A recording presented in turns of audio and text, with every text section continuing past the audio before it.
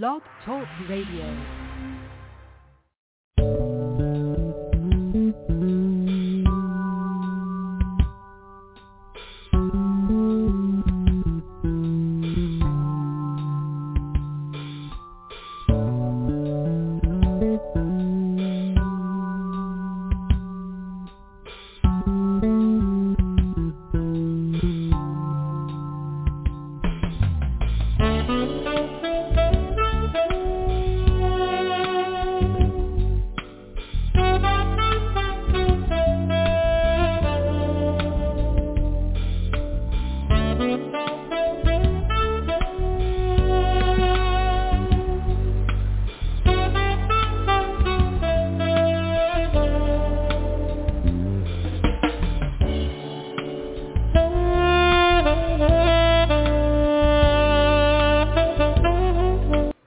Hello and welcome to Blog Talk Radio's A Date with Destiny for Monday, September the 27th, 2021.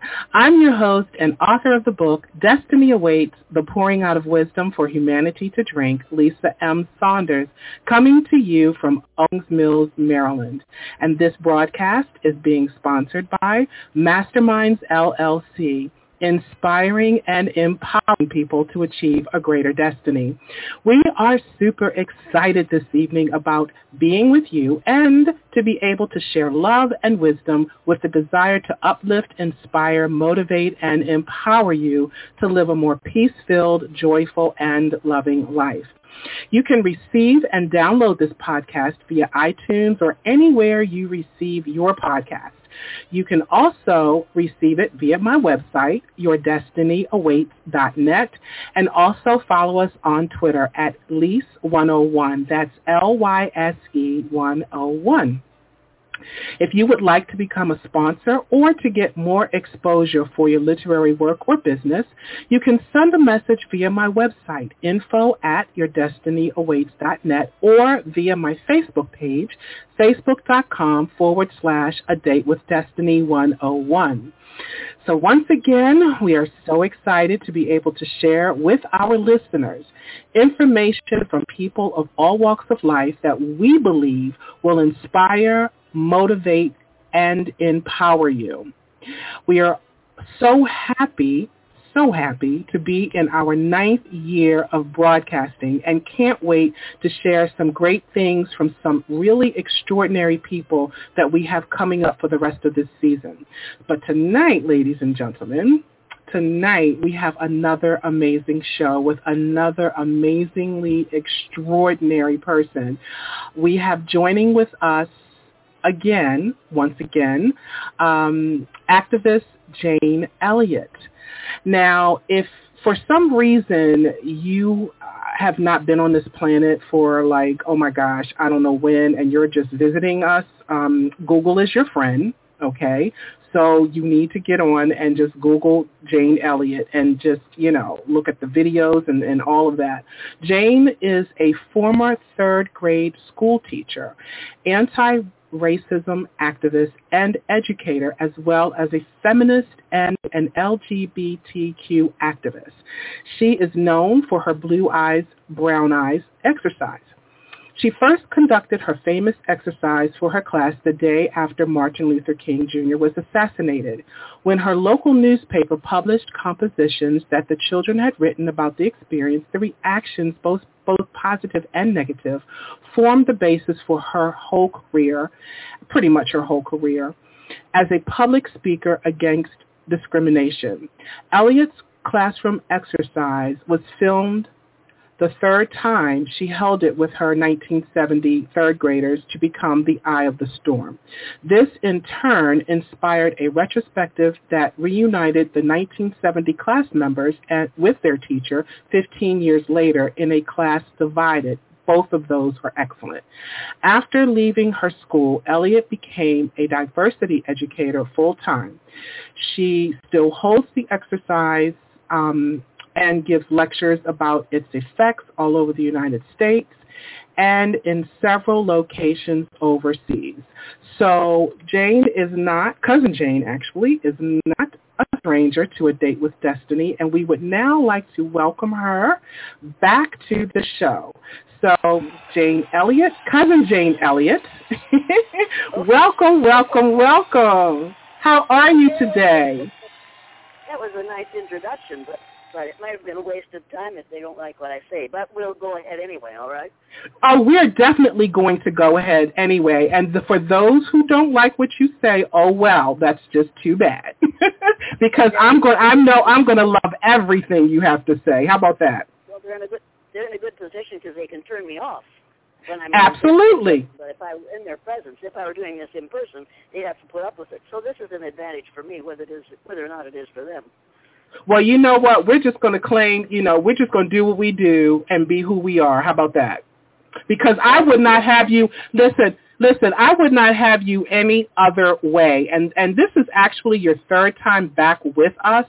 And if I could have you on like once a month as a regular guest, I would. Okay? So let's, we'll talk about that later. Your listeners are lucky that you can't get that dream realized. Well, a girl can hope and dream, right? But listen, right. Yeah, so listen, first of all, thank you so much for coming back with us. I'm just so first, I always tell you that I love you, so, and there's nothing you can do about that. But I appreciate your wisdom and everything that you stand for and have stood for in your career. And we have a lot of ground to cover. And so every time I hear something political that, this world is just, I don't know what to say about it, but I always think about you, Jane, a lot when some of these things happen, and I'm like, oh my God, I wonder what she thinks about this. But we do have a lot of ground to cover, and I want to start off, okay, now I know this one's going to get you going.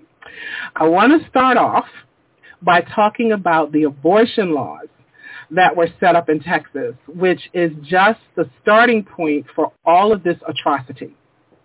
And I know there's an answer to the problem of abortion. Okay. It's a fairly simple answer. If you're a woman and you disapprove of abortion, don't have one. Right. Don't complain about what other people are doing. Just take care of your own body and leave other people's bodies alone. What my daughters or nieces or grandchildren do with their bodies is their business, not yours. Okay? If you're a man and you're opposed to abortion, don't do anything to contribute to the need for one. Mm-hmm. If you don't want to raise a child and you don't want to be responsible for raising a child, you need to be threatened by the government with, if you contribute to an unwanted pregnancy, you must submit to involuntary vasectomy so that you won't contribute to any more unwanted pregnancies. Now, vasectomy is reversible. Pregnancy and birth are not reversible. Right. Pregnancy is reversible, but you always, if you have a child and give it up for adoption, you still hear that child crying in the night for years afterward. Mm-hmm. This whole abortion issue is all about controlling women. Number one, it's about controlling women, but number two, it is about increasing the number of white babies born in the United States of America. Mm-hmm. Because we have a large group of so-called adult males, boys and their toys, who are absolutely terrified that we, the so-called white race, which doesn't even exist, are going to be outnumbered. And within 30 years, we, the so-called white race, are going to be a minority in the United States of America. And that is scaring these guys silly because they're afraid that people of color are going to want to treat them the way are going to want to treat white folks the way white folks had treated them. I don't think they need to be frightened that way. I think they need to realize that after you have been abused in the ways we have abused particularly what we call black people in this country, you know how that feels to be on the receiving end of that, so you don't want to do that to other people. Right. But you see, they are projecting their own unpleasant ideas and behaviors on other people. Well, if they get power, they're going to want to do this and this and this. I don't think that's true. And I think that President Obama proved it isn't true. And I think people all day, every day, all over this country, people of color are proving that they don't want to get even. They just want to get equity. They want to get what they're promised in the Constitution. Equal treatment under the law. I want it for them, and I want it for all of us, and I want it now. Yes, absolutely. And, you know, I've heard you say this before, and when I say it to other people, like, it blows their mind, because the first time I heard you say it blew my mind, too, because I couldn't figure out why in the world would you force a woman who was raped to not, you know, to keep the baby. And so a lot of things that the GOP have decided to do, I just couldn't understand it until I heard you say what you said, as far as they're afraid to becoming the minority in this country. And that makes a whole lot of sense. Forcing women to have babies is another form of slavery. Mm-hmm. Make no mistake about that. If you are forced to use your body for 9 months and then take care of that child, or maybe give it up for adoption, you have still been forced to use your body for 9 months to do what? To increase the number of white people in this country. This is pure, this is wrong. This we must not tolerate. Yeah. And, you know, I've heard you also mention... Wait a minute. Huh? There's something else we have to deal with, and that is the evangelicals. Oh, my goodness. You have to realize that Frank Charlotte,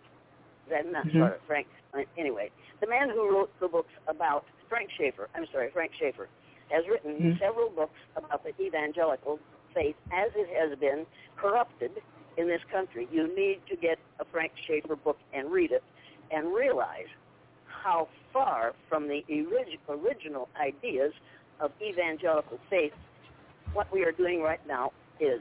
It is absolutely unbelievable. Many of the people who put Dinosaurus T. Rump in power were evangelicals because they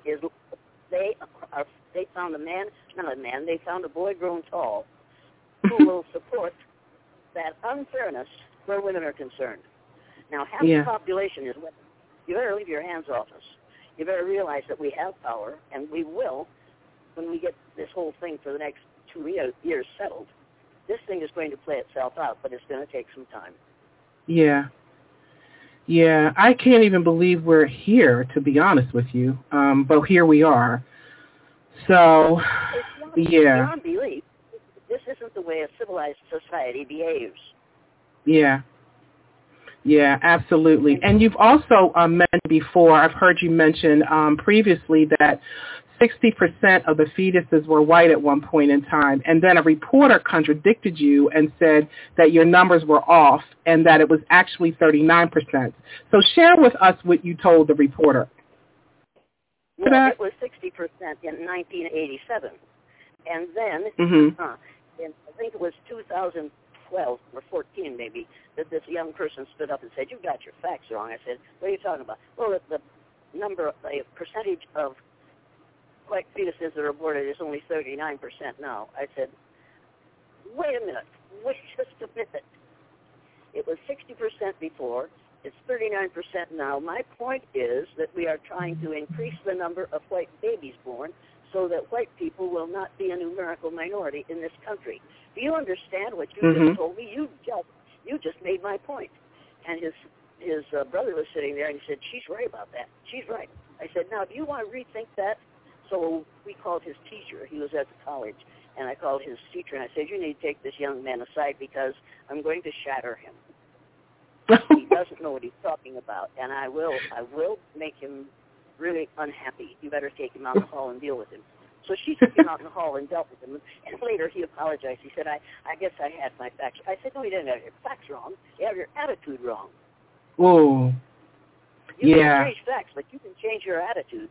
And you'd better do it, my pale-faced friend, because the future is upon us. And you're going to be at the hands of those that you have derided and ridiculed and abused for most of your life. Now, you better hope that they're more Christian than you are. Right. He kind of put his tail between his legs and got away. And it was a good thing he did because I was furious. Yeah, I can only imagine. And you know what? I can only imagine, Jane, how much vitriol has been thrown at you. You're practically your whole life. We've talked about this before. So here's a question for you now. So because I know that, you have, had a lot of hate thrown your way, has it slowed down any?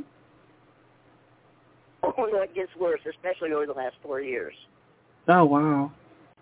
Yeah, we have, in the last 4 years, those folks have been encouraged to join the Proud Boys and QAnon. Yeah, how about that? And now Boogaloos and Oath Keepers. I want to know what oath they are keeping. Is it to keep the United States of America white? Because I've got news for those folks. We never were white, and we aren't now. Right. We're all shades of brown. And we all started out, and they need to know this, they all started out, their ancestors all came from Africa, every one of them. And if all these Proud Boys would trace their DNA back as far as they could go, they find out that a percentage of their DNA came from a country in Africa. Let's just get over it.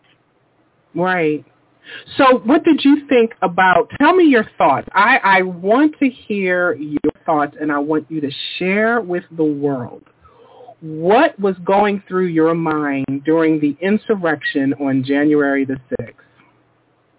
What was going through my mind was, what if those people who are doing this were black?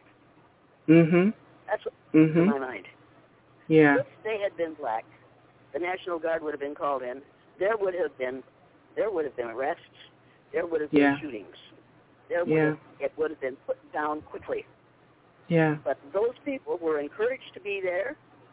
That whole thing was planned. And the most ironic part of it is, Saturday, they had another one planned. And nobody showed up. Which says to you, it was really courageous when there were thousands of you marching up in that thing, wasn't it? But then when you found out what the consequences might be, you all stayed home. Right. Now, if they can't even stand up and support what they're saying about this country, how can we expect them to stand up and defend this country in the future? Absolutely. These are cowards. Anybody who was involved in that so-called insurrection on January 6th is a blooming coward. Yeah. And I know some like their leader. Veterans. Yeah, like their leader. Yeah, he's I don't want to talk about him, but if you're going to be a leader, you have to lead in ways that are good for everyone. Right. This isn't what he was doing. That isn't what he was doing. It wasn't what he intended to do. Yeah. Yeah, it's really scary because now there's talk about and at first you can't you try not to take anything serious when it comes to things that are said about him, but about him maybe running, the possibility of him running again in 2 years. How in the world can they let that happen? And I don't want to say that it's not going to, because with him, they just let anything goes. If the rest of us don't get off our polyunsaturated fatty acids, they, his followers, will make this thing happen. Yeah. The rest of us are responsible for seeing to it that they don't succeed. We have the responsibility as citizens of the United States of America. And you'll notice I didn't say America, because America is everything from the northernmost point of Canada to the southernmost point of South America. This country that we are protecting is the United States of America. And the most important word in that title is united. For 4 years, we had a so-called leader who tried to divide us. Now, what we have to do is decide we're not going to be divided. We are not going to become part of a dictatorship. We are not going to follow a little Hitler, and we are going to get together and defeat him. We're going to do whatever it takes to defeat the Proud Boys, QAnon, the Boogaloos, the Oath Keepers, and the KKK. They're all in the same category as far as I'm concerned. Yes, absolutely. Me too. So let's talk about the women's movement for a second, the civil rights movement and the role that the men played in it. Also, the reason why white women allow their men to control them, so to speak. So, can you, fill us in on what's going on with that? Look, they just seem to... in my opinion, we have had 350 years of being conditioned to the myth of the superiority of white males in this country. That's what it's all about. In social studies class, in history, and whatever, we hear about and read about and study about and are able to regurgitate all the things that white males have done. We can constantly forget or don't know. Most of us don't realize that there's no such thing as a white person. If you are an albino, you still aren't totally white, because every human being is a shade of brown, because we all came from the same place. Now, we've got to stop acting as though white males knew everything. They don't even know what color they are. And you need to realize that we have a whole lot of women who are skillful, who are intelligent, who are accomplished, they are courageous, and they're ready to go. And we better start taking advantage of that.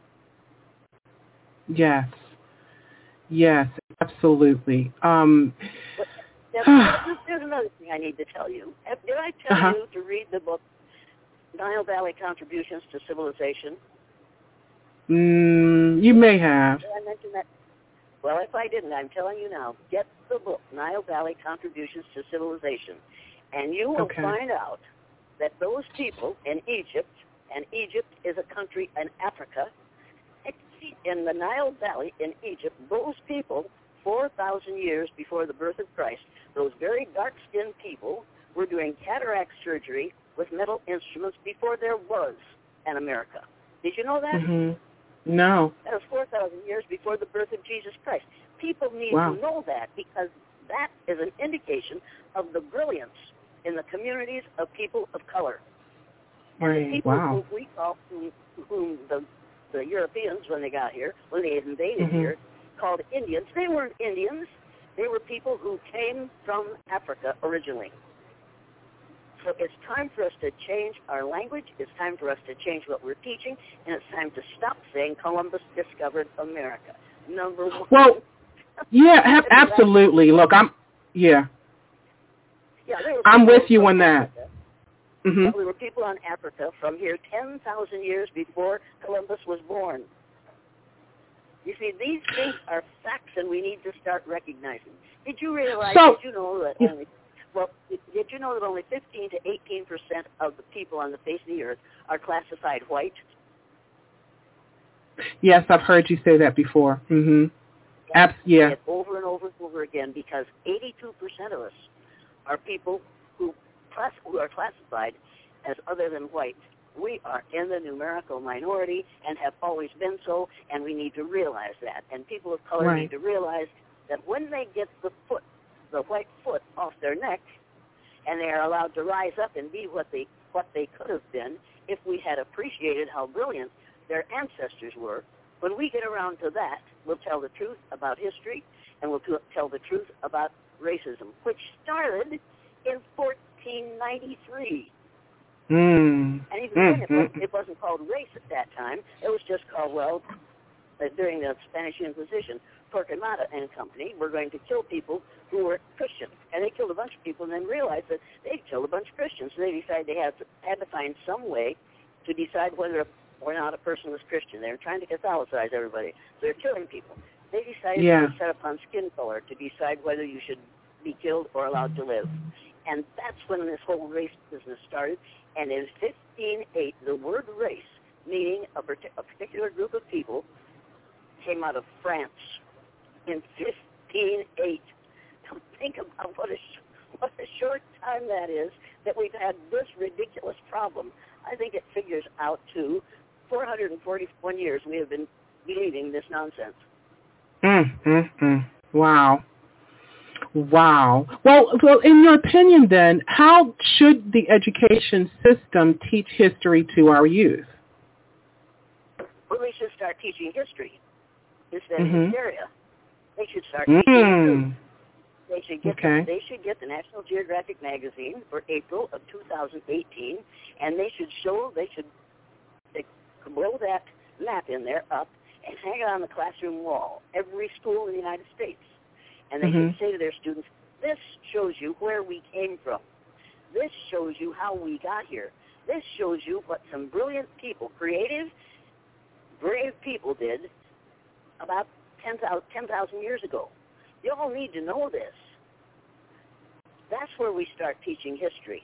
So eventually you're going to do away with Black History Month, because all our history is because of black people who came to this country and indeed who populated every landmass on the face of the earth between 300,000 and 500,000 years ago.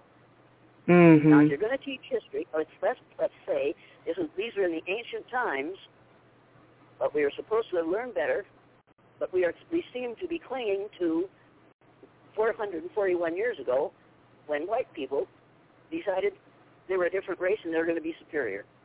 If I can decide what my race is, I can decide whether my race is good or bad, and that helps me to decide whether your race is good or bad. Right. It's a really ignorant thing to do, but you have to remember they were thinking of time. They were thinking in the 1500s. Those of us who absolutely demand that we stick with the words white and black, because it's within the 1500s, must agree to go back to using the same. If you're going to use the same language out of the 1500s, then we should go back to the means of communication and transportation that were used in the 1400s and 1500s. I doubt that many men are going to want to come to work in knee breeches and powdered wigs. I don't think that's going to happen, because they don't want to go back to that. They like everything they've got that is modern, and technology. They like technology, but they don't want the truth. Right. Yeah, that's true. That's true. I'm sorry, but it is. Yeah. Well, talk about your color wheel of humanity theory. What? Your color wheel of humanity. Oh, yeah. Yeah, there is something. It's called it's called the Pantone color chart. There's a Pantone color chart, and it's on that chart you can see people of all different colors, only they're all shades of brown. And underneath each one of them is the word Pantone and then a number. So what you do is you put up the Pantone color wheel on the wall, and you have the students, whatever age they are, go up to that color wheel, put their palm against it so that they can see what color the back of their hands is, because we all know that our palms are a different color. Okay, put them against that thing, and when they come to a color that matches their hand, use that as the color of their skin. Yeah, it's on Google. Pantone. It's a Pantone color chart. It's on Google. Okay. If we would have one of those in every classroom, and kids would find out what their color is. Then go to the thesaurus and look up synonyms for brown. There are about 100 synonyms for brown in the thesaurus. Have them pick one that they think matches the color of their skin, and then go to the dictionary and read the definition of that color. Not only are you going to make them more aware of the truth of skin color, you're going to acquaint them with the thesaurus, which nobody uses unless they're in college, and the dictionary, which every kid should know how to use. And I'm not saying pick up your cell phone and go through it. No. Go to the dictionary, go to the thesaurus. We've got to get kids back to using books and maps and things other than that damn thing in the palm of their hand. You know what? I love that idea. And so you mentioned the maps. That's something else that I wanted to get you to share, because I've seen you talk about this before a couple of times, how the world map has been distorted. When I first saw you do that, I was like, wait a minute. So please tell us the reason behind it and how it came to be that way. The map, the Mercator map, that we use throughout the United States of America to teach about the size, shape, and importance of the land masses on the earth, was drawn by a man named Mercator, and he was commissioned by the Pope to make a map that showed the spread of Christianity. As a result thereof, and as a result of the ignorance at that time, the northern hemisphere is almost twice as big as the southern hemisphere on the Mercator map.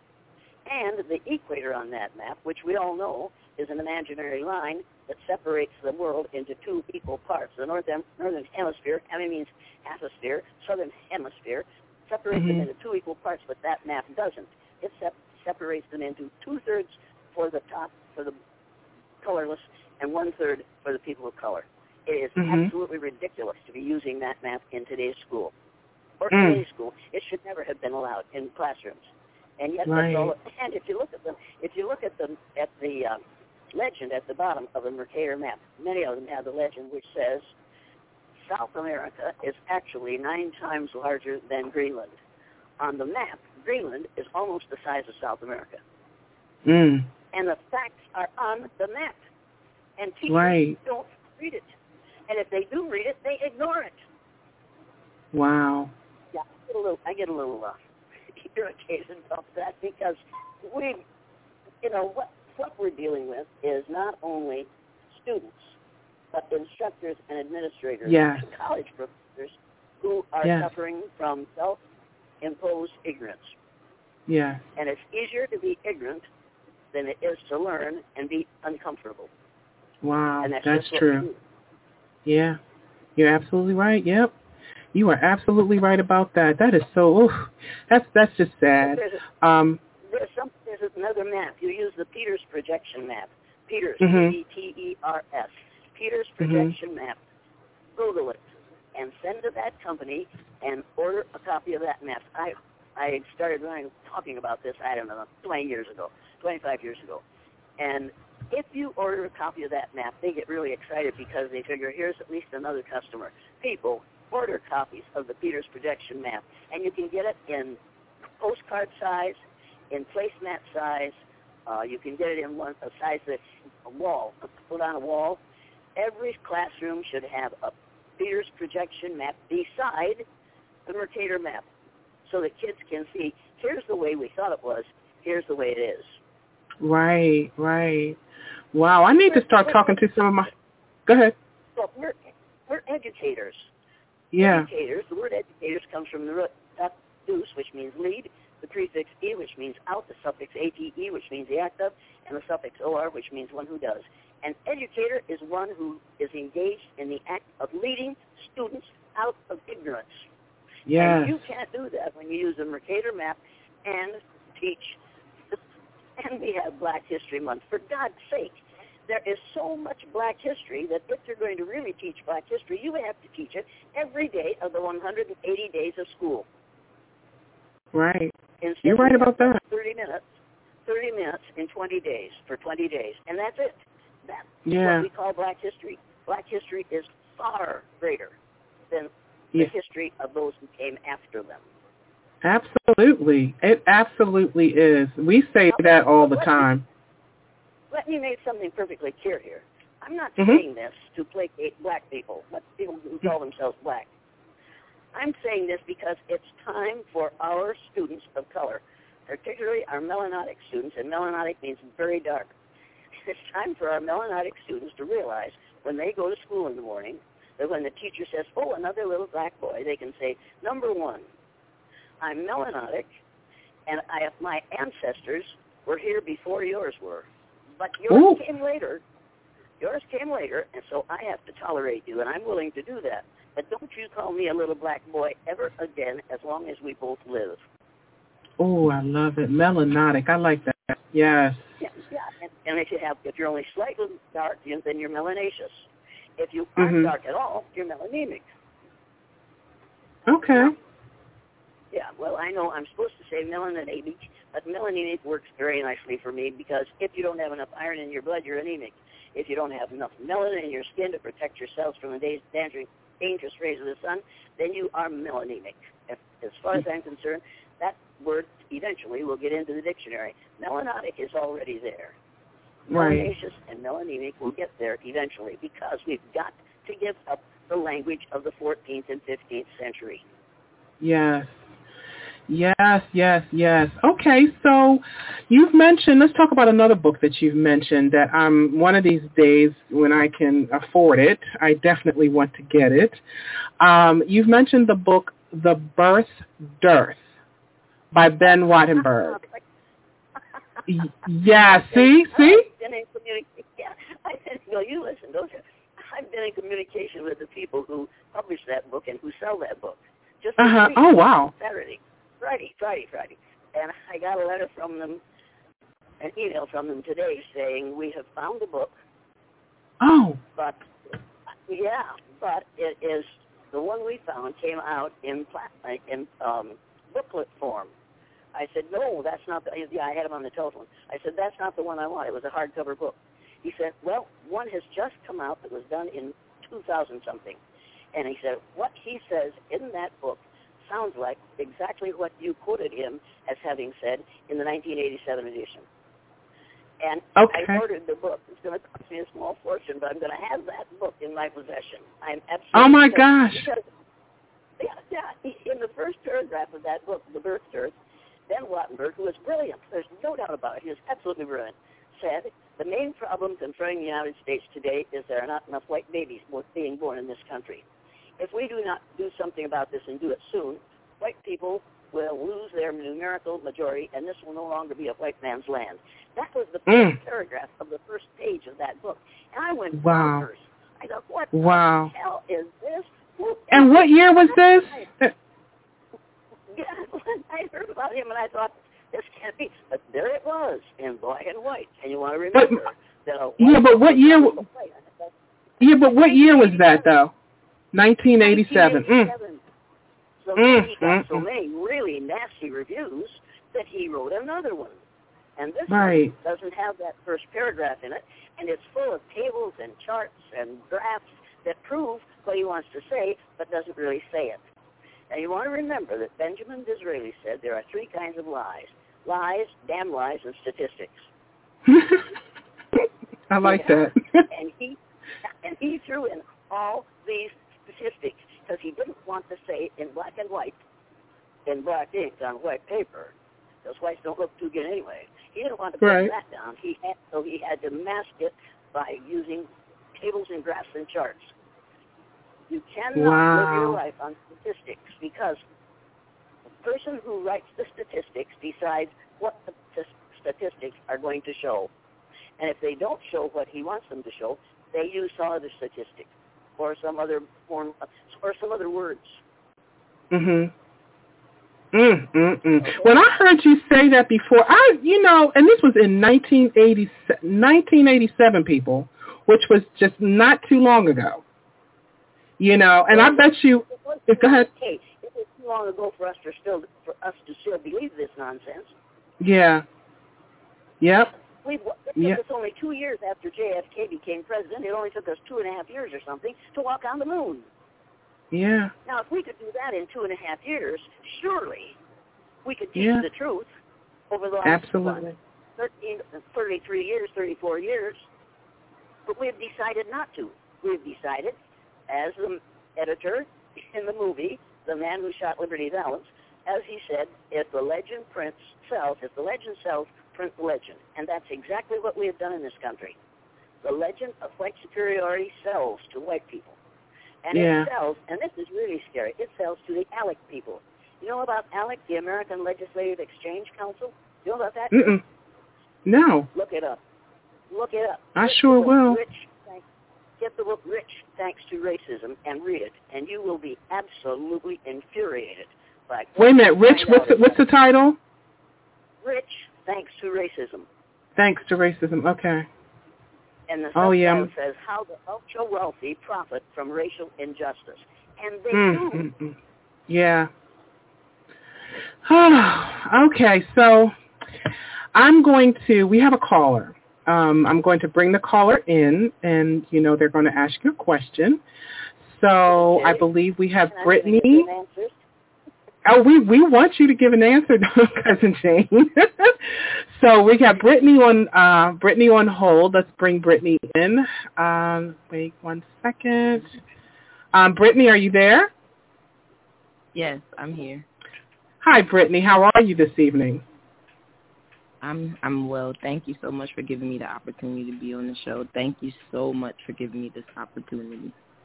You're absolutely welcome. So you have the mic. Go on. Ask Jane your question.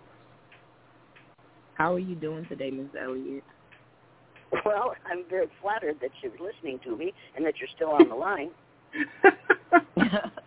Yes. I've listened to I've listened to a lot of your lectures and things that you've done with Lisa as well. I'm here actually with my wife Anissa, and so our question to you is, living through the civil rights movement and seeing where things have gone with legislature for women and people of color, with this whole abortion law that was passed in Texas, what do you think that means for women and people of color going forward? Like, what does that open the door for, in your opinion? It means that we aren't going forward. We're going backward. What has happened in Texas is not forward-looking or forward-moving.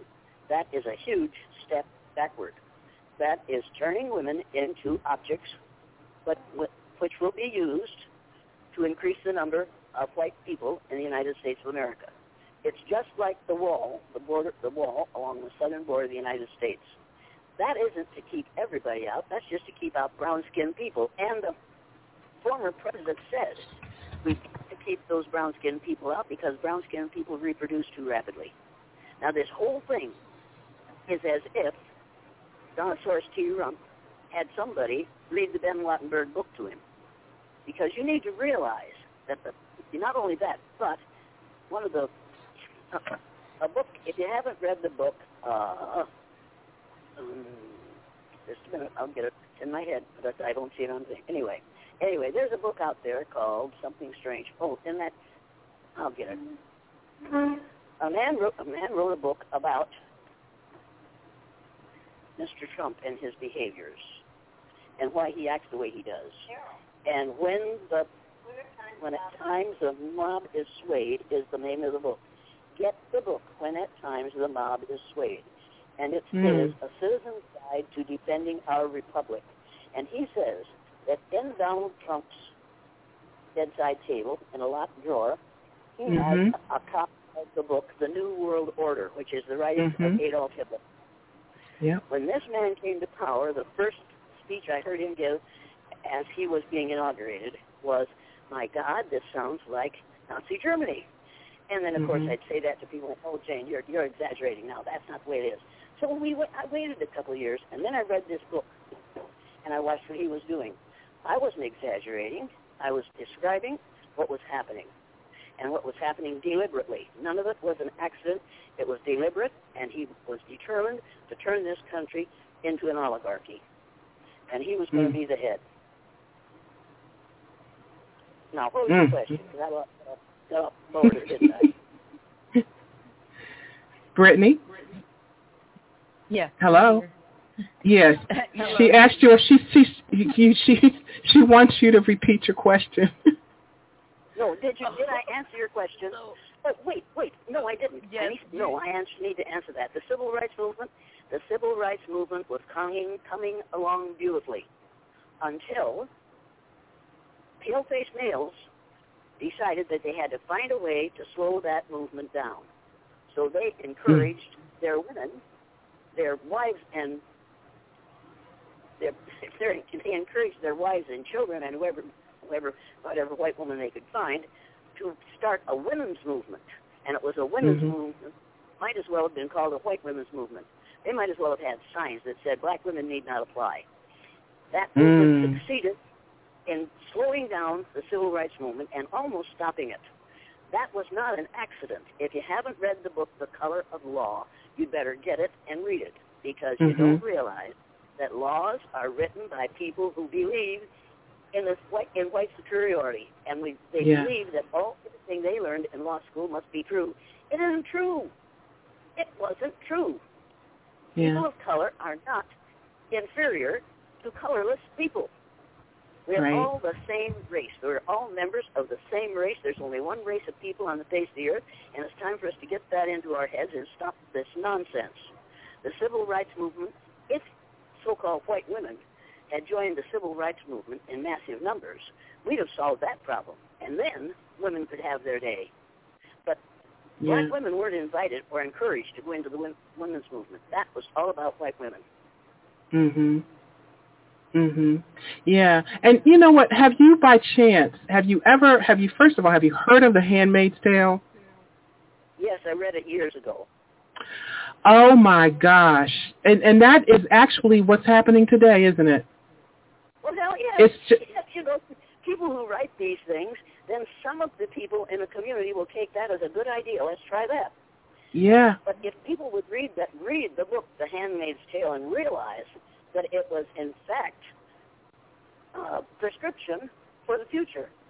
If we could stop it, if we could do something, this could be in our future. We have to and here it is. To see what could happen and then say, that ain't going to happen in my community, and then see to it that it doesn't. And if enough people of every human being, and most of us consider ourselves human beings.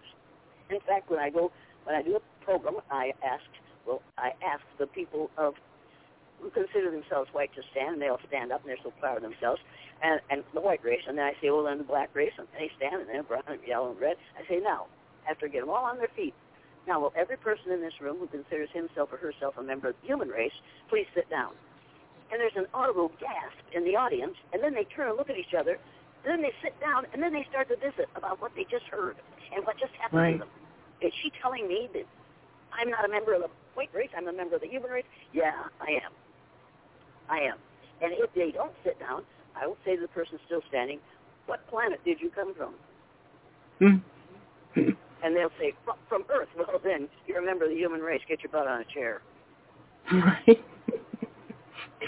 I'm quite sure. Go ahead. What were you going to say? No, I was just going to say, I'm quite sure that if I could just one time be in the audience when you're speaking, so I could just record the reactions of some of these people. Let me ask you this. So have you noticed, I don't know if you go out and speak as much anymore, but have you... You do a lot of virtual stuff now. Okay. Yeah. So, because I was wondering if you did. Is it better? And well, I shouldn't say better, but do you find that it's the negative reactions are worse than they used to be? They are more vicious. They are more violent. They are more obvious. They are more immediate, and they are more threatening. And I say to them, and every time I do one, there's always those three little boys in the front row who wear the caps that say "Make America Great Again," but they mean "Make America Hate Again."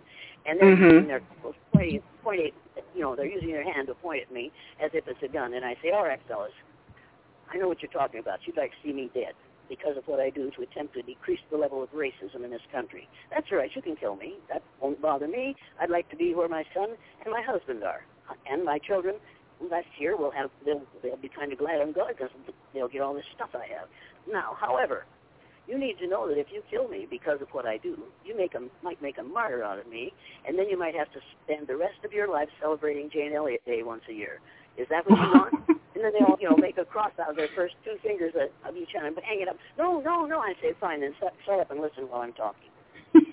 Wow.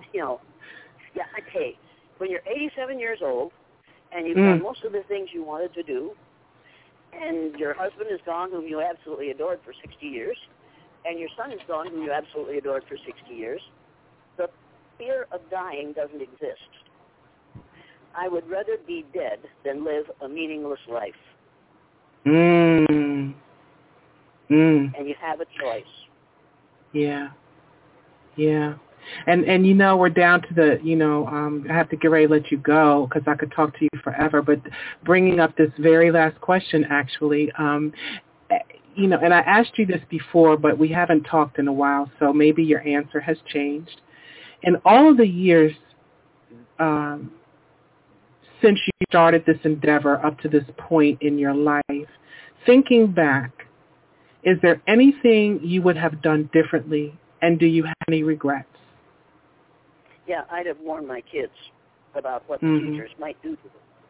And I didn't warn them because I was born and raised in school in Graceville, Iowa, and my great-grandfather was one of the first settlers there. And we were well known in the community. And it never occurred to me that a teacher, after my youngest son, got in a fight on the playground because of the exercise and what I had done the exercise.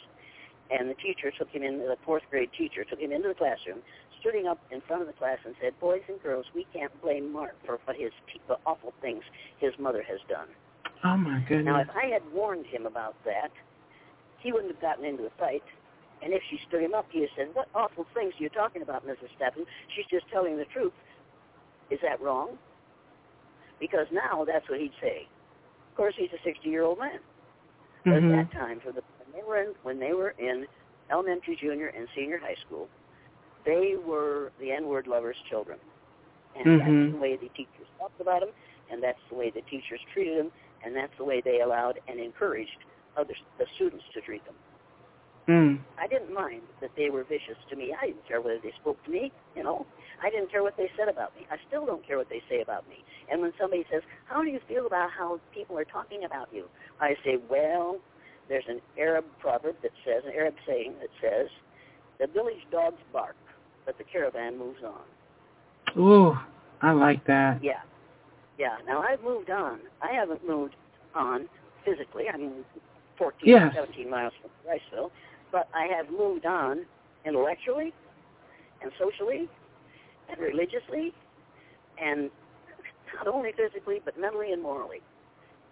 And there are people who do not move on, who are encouraged to maintain their child ego state for as long as they possibly can. If people are listening who don't know about transactional analysis, they should get the book TA for Teens and read it. And after you read that, you'll realize when you're talking to someone which ego state that person is in, because you have three ego states, child, parent, and adult. And you can tell by the statements they make which ego state they're in. It's just fascinating. And it has been particularly fascinating for the last 4 years, because our former president never speaks from the adult ego state, except when he's reading the teleprompter. And he doesn't read well, so he gets the phraseology wrong. He gets the pronunciation wrong because he isn't accustomed to speaking from the adult ego state. And what he's doing right now is proving that right now he's in his angry child ego state. He's going to throw all the sand out of the sand pile. He's going to pull the plug on the swimming pool. That's the kind of thing that people in their child ego state do, and that's what he's doing. Yeah, and you're right. In the last 4 years, we have seen a whole lot of child ego states. I mean, that's the whole. For the last 4 years, that's all we've seen. You argue with him, and even if you've got more education than he has, most all of us have, you get fired. You get dropped on. You get abused verbally and physically and financially. You have to realize that this man is a case of arrested development. And if you don't recognize it, if you don't recognize the symptoms and the characteristics, you'll say, oh my, isn't that too bad? No, if you recognize it, you'll say, wait a minute, fool. It's time for you to grow up. You've grown older, now it's time for you to grow up. And here are the ways that I know which ego state you're in. You said this and this and this. Each of those comes out of your child ego state. It will blow his mind. Well, it won't blow his mind because that's already gone. But, there might be something left there that could get to him and make him, for the limited time he has left, speak like an adult instead of like a spoiled child. Yeah, absolutely. Oh, my gosh. You know what? Thank you so much. And I want to thank Brittany for coming on. And Brittany, did she answer the question for you? Yes, most definitely. In 100. Yes, most definitely. And 100 other questions, too. Awesome. Well, I think she... Yes, thank you so much, Brittany. We so appreciate you calling in. Cousin Jane, I hate to let you go, but I don't want to, wear out my welcome. I just appreciate you so, so much.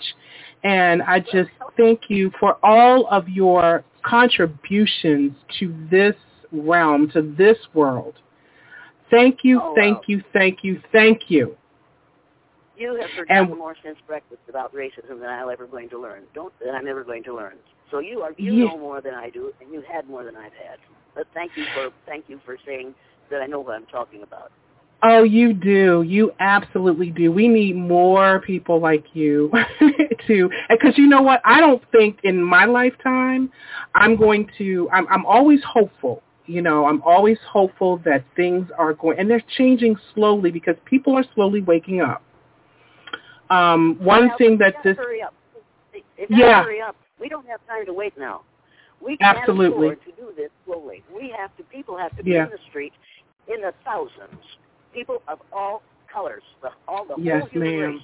The whole human race has to get out into the street and say to the poor, to the Proud Boys, and the Promise Keepers, the Oath Keepers, and the QAnon folks, we will not tolerate your behaviors. Yes. You think we aren't going to replace you? We, people whom you consider white, we are going to replace you Oath Keepers and you Proud Boys and you QAnon members and you Boogaloos. We're going to replace you with intelligent people who are in their adult ego state for the rest of their lives. Yes. We're not going to tolerate this behavior, and we need to re-educate the police so that they'll stop believing that white people are superior and black people are inferior and treating them as though what they think is actual fact. We have to re-educate the police. We don't need to refund them, but we need to re-educate them. And let me tell you something else.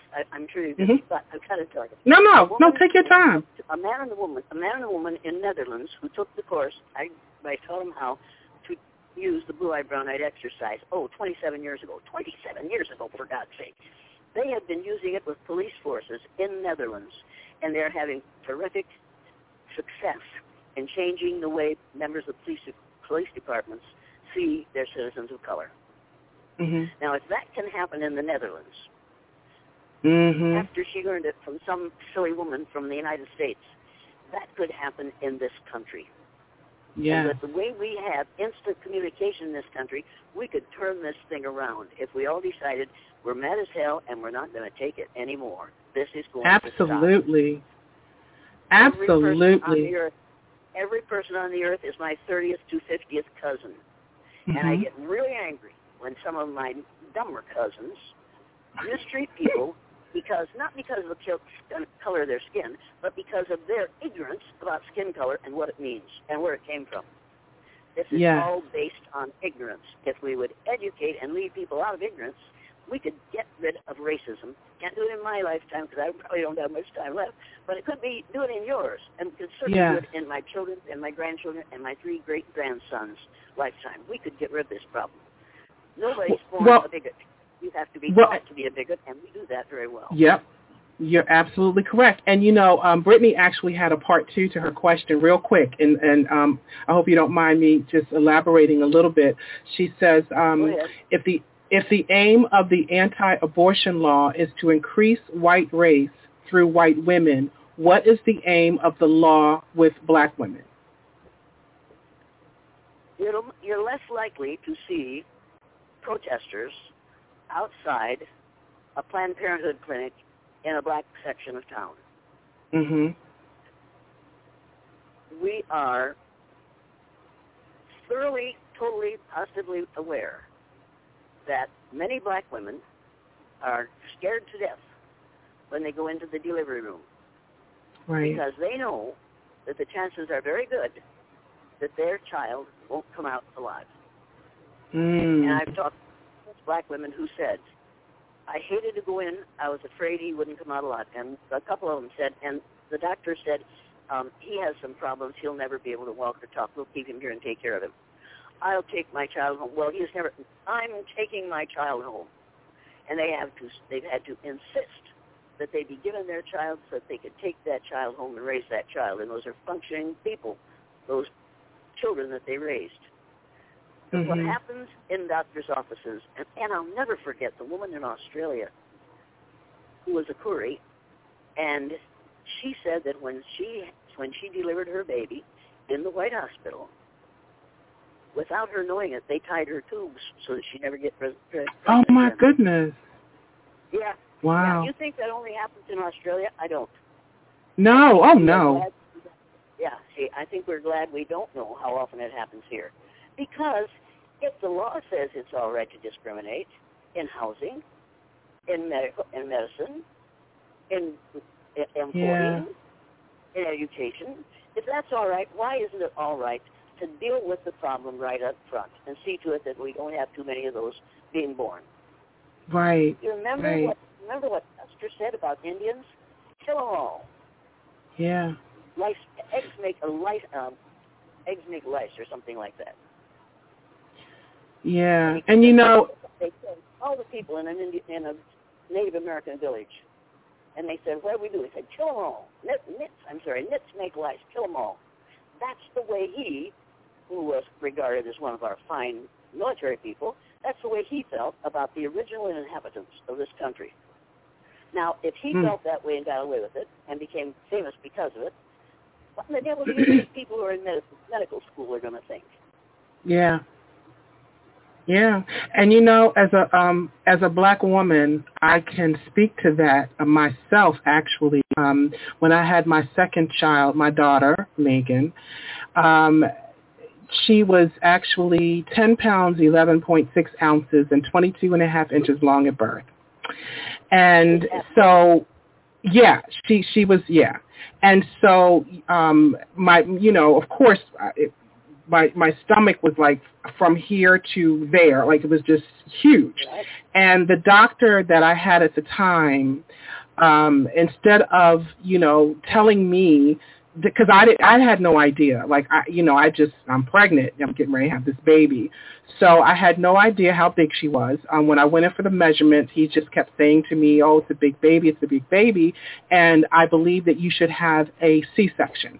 Like, who wants to push, I pushed out 11-pound baby. Like, and so when I went into delivery and I, was pushing, it was time for her to come, and I didn't realize this was going on at the time. They snapped her collarbone on the left side because her shoulders were, brought in order for her shoulders to come through, the birth canal.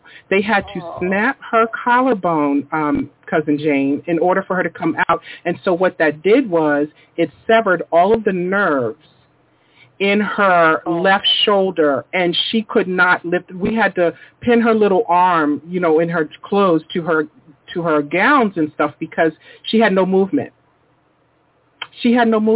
Now, well, see, here we go. This is the spiritual aspect of the story.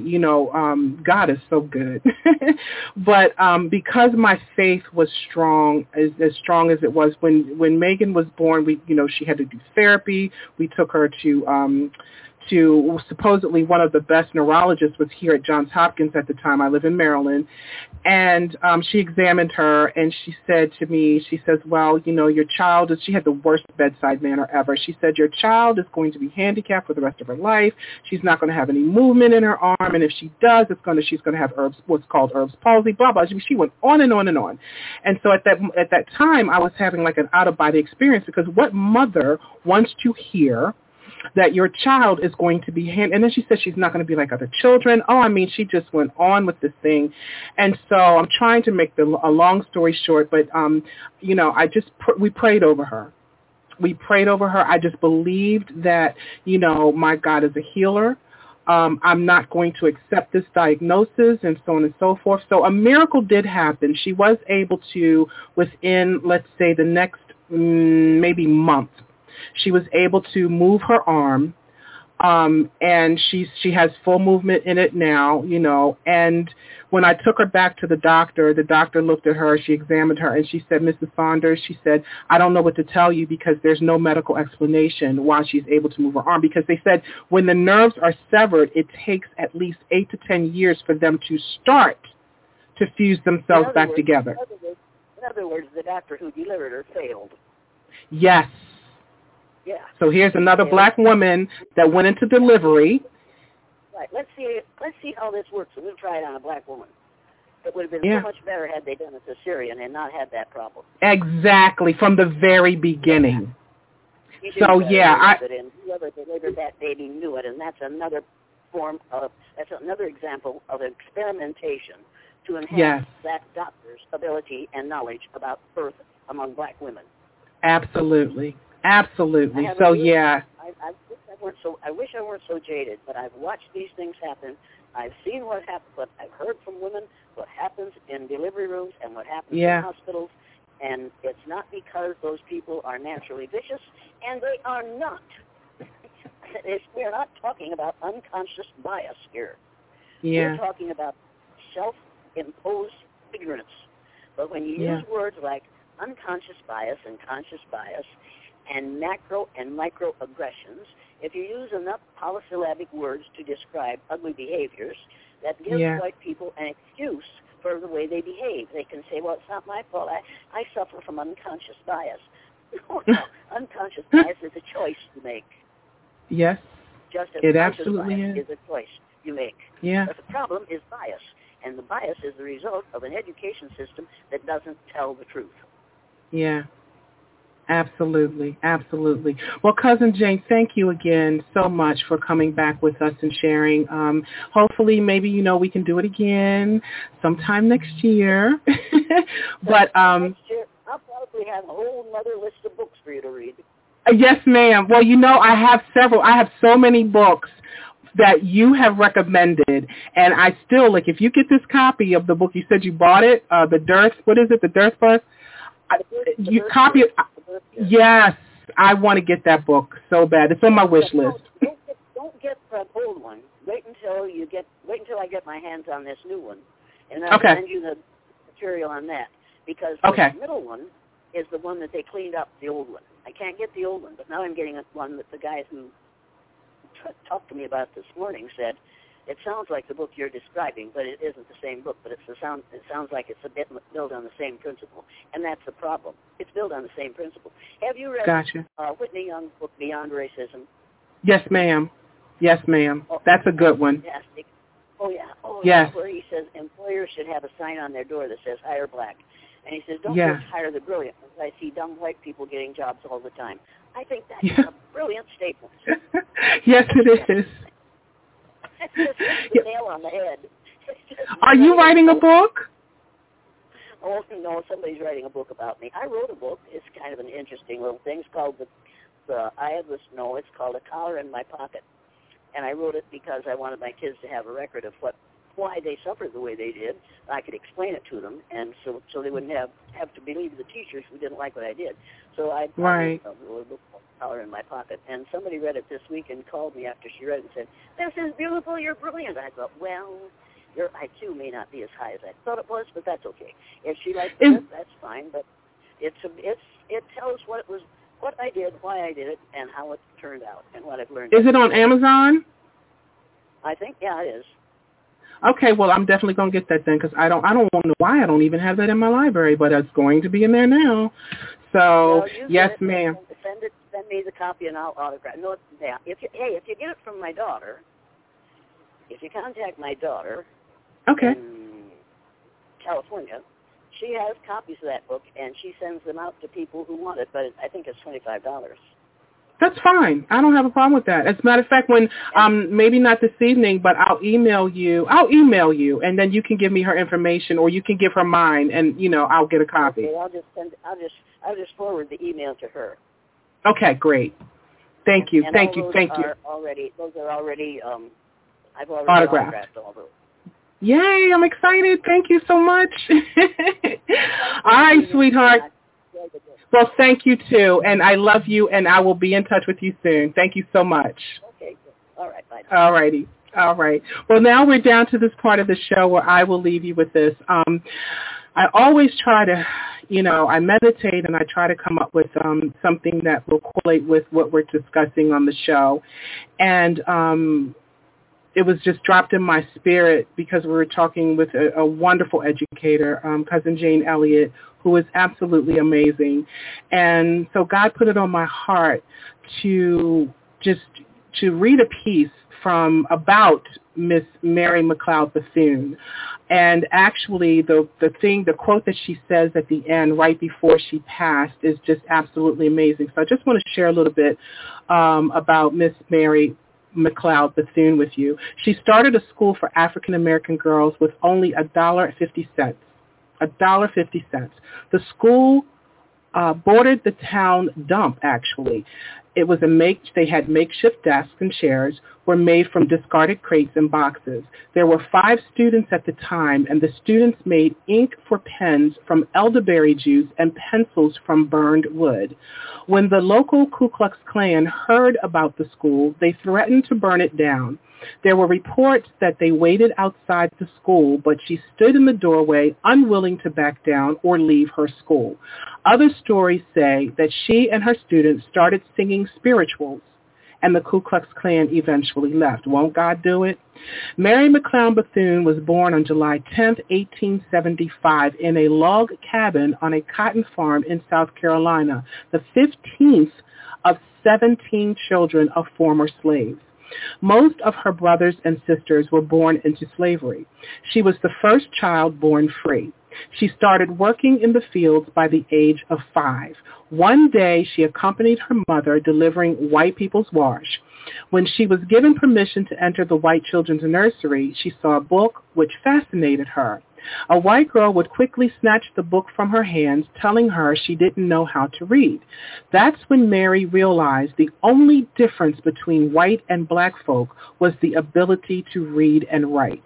When she got the opportunity, McLeod attended a one-room black schoolhouse, walking 5 miles to and from the school. When she got home, she would teach her parents and siblings what she learned. She then got an opportunity to attend the Moody Bible Institute in 1895, becoming the first African-American student to graduate from the school. She decided then she would become a missionary, sharing what she learned, but she would be informed that no one wanted or needed a black missionary. Rather than give up her dreams, she decided more than ever that she would eventually teach.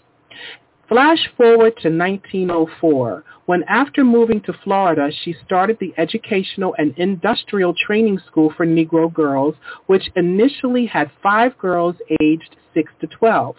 With limited resources, she was determined to make the school a success, even when the Ku Klux Klan threatened her. But eventually, she received donations and support from the community, and the school grew to 30 girls by the end of the year. Booker T. Washington would tell her of the importance of white benefactors to fund her school, so she started traveling and fundraising, receiving donations from John D. Rockefeller, and establishing contacts with Franklin and Eleanor Roosevelt.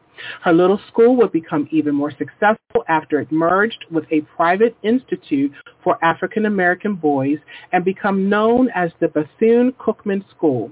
She was president of the college from 1923 to 1942 and 1946 to 1947, becoming one of the few women in the world to serve as a college president at that time. After she found that one of her students needed medical care, was denied the care she needed, and was placed on an outside porch of the local white hospital instead of a room with a bed, she used her funding sources and connections to open the first black hospital in Daytona, Florida. According to the Turning Point Suffragist Memorial Association, McLeod became one of the 20th century's most powerful and celebrated advocates for civil rights and suffrage, holding prominent roles, including president in the National Association of Colored Women. She also served as president of the Florida Federation of Colored Women's Clubs, where she fought against school segregation and sought health care for black children. Under her leadership, the National Council of Negro Women was founded as a unifying voice for African American organizations. When she passed away on May 18, 1955, she was recognized across the country. One newspaper suggested the story of her life should be taught to every school child for generations to come, and the New York Times noted she was one of the most potent factors in the growth of interracial goodwill in America. In her own words before she died, she wrote, "I leave you love. I leave you hope. I leave you the challenge of developing confidence in one another. I leave you a thirst for education. I leave you a respect for the use of power. I leave you faith. I leave you racial dignity. I leave you a desire to live harmoniously with your fellow men. I leave you a responsibility to our young people. If I have a legacy to leave my people, it is my philosophy of living and serving. I think I have spent my life well, and I pray now that my philosophy may be helpful to those who share my vision of world peace, progress, brotherhood, and love. So that concludes my show for this evening. I want to thank everyone for tuning in, and a shout out to all my family who are always loving and supporting me, and also to my friends and colleagues in all of my social networking sites. Once again, a big thank you to Cousin Jane Elliott for taking the time to share a big part of her journey with us and her wisdom with us. We are eternally grateful for you. And don't forget to stop by my website, yourdestinyawaits.net, to get some extra motivation and inspiration, and leave a message to let us know you stopped by. And like us on Facebook at facebook.com/A-Date-with-Destiny101, and follow us on Twitter at Lyse101. That's LYSE101. Make sure you come back and tune in on Monday, October the 4th at 6:30 Eastern Standard Time. Always remember, folks, that real power comes from knowledge, because knowledge is power. And when we know better, we do better. So your mission, if you choose to accept it, is take the necessary time to do a true self-evaluation. Seek God and learn how to love yourself first, because after all, you owe it to yourself to know yourself. Once again, I'm Lisa M. Saunders, and thank you for tuning in to Blog Talk Radio's A Date with Destiny. Peace and abundant blessings, everyone.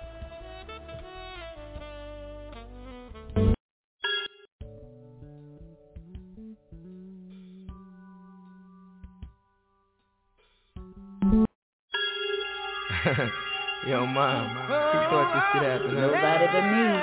Love is what we need, so if you give that, the blessings will proceed, so please give back. Coming at you, Mob Deep on this song, and now it's on. We come together, we bond, better yet form wrong. Spread love like mustard, bust it, making knowledge reborn, so trust it. It's BDK, learn to love it.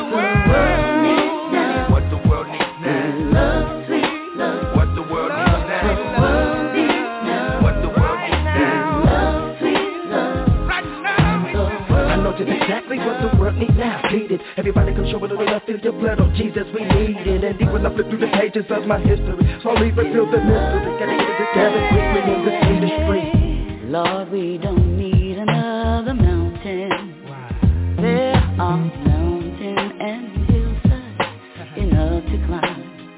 There are oceans and rivers enough to cross, enough to last till the end of time. Yo, I can see far and beyond. Me and my auntie Dion with the homie Faison, cool ass Freon as the music plays on. Betrays and stays on. We gotta get this thing together.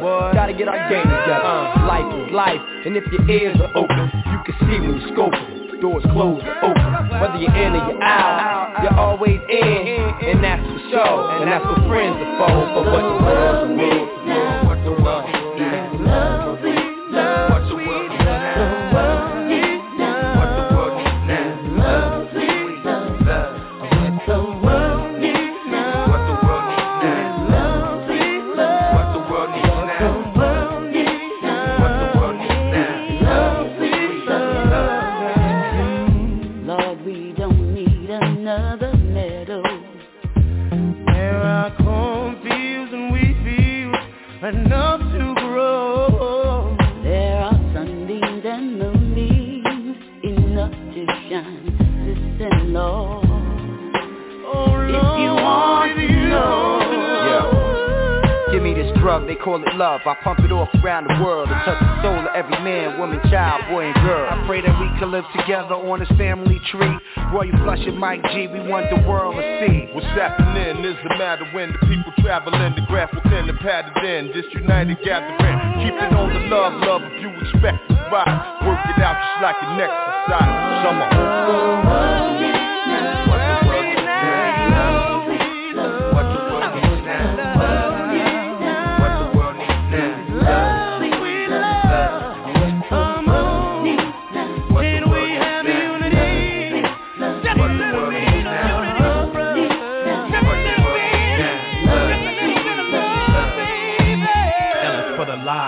told, and the lines that they cross when they burglarize the soul, they cold. Oh, it's for the outsiders looking in, time is looking grim, you can't even trust your friends, damn. Because it's very necessary that various policies get variated, eradicated, I hate it. Be it for the extra mile you had to walk, just to talk to your homie who was broken and show him you had love for him. What the world needs now? What the world needs? What the world needs now? What the world needs now? We humble, gathered together, united with almighty power, ready to crumble. At any hour, get love and it won't let you stumble. Follow me. What the world needs now?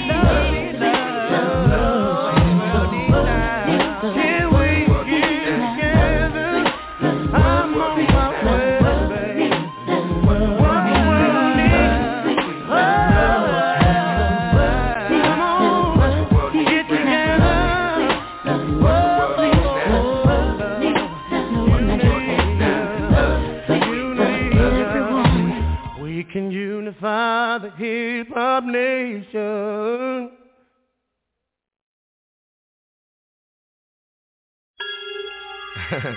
Yo, mom.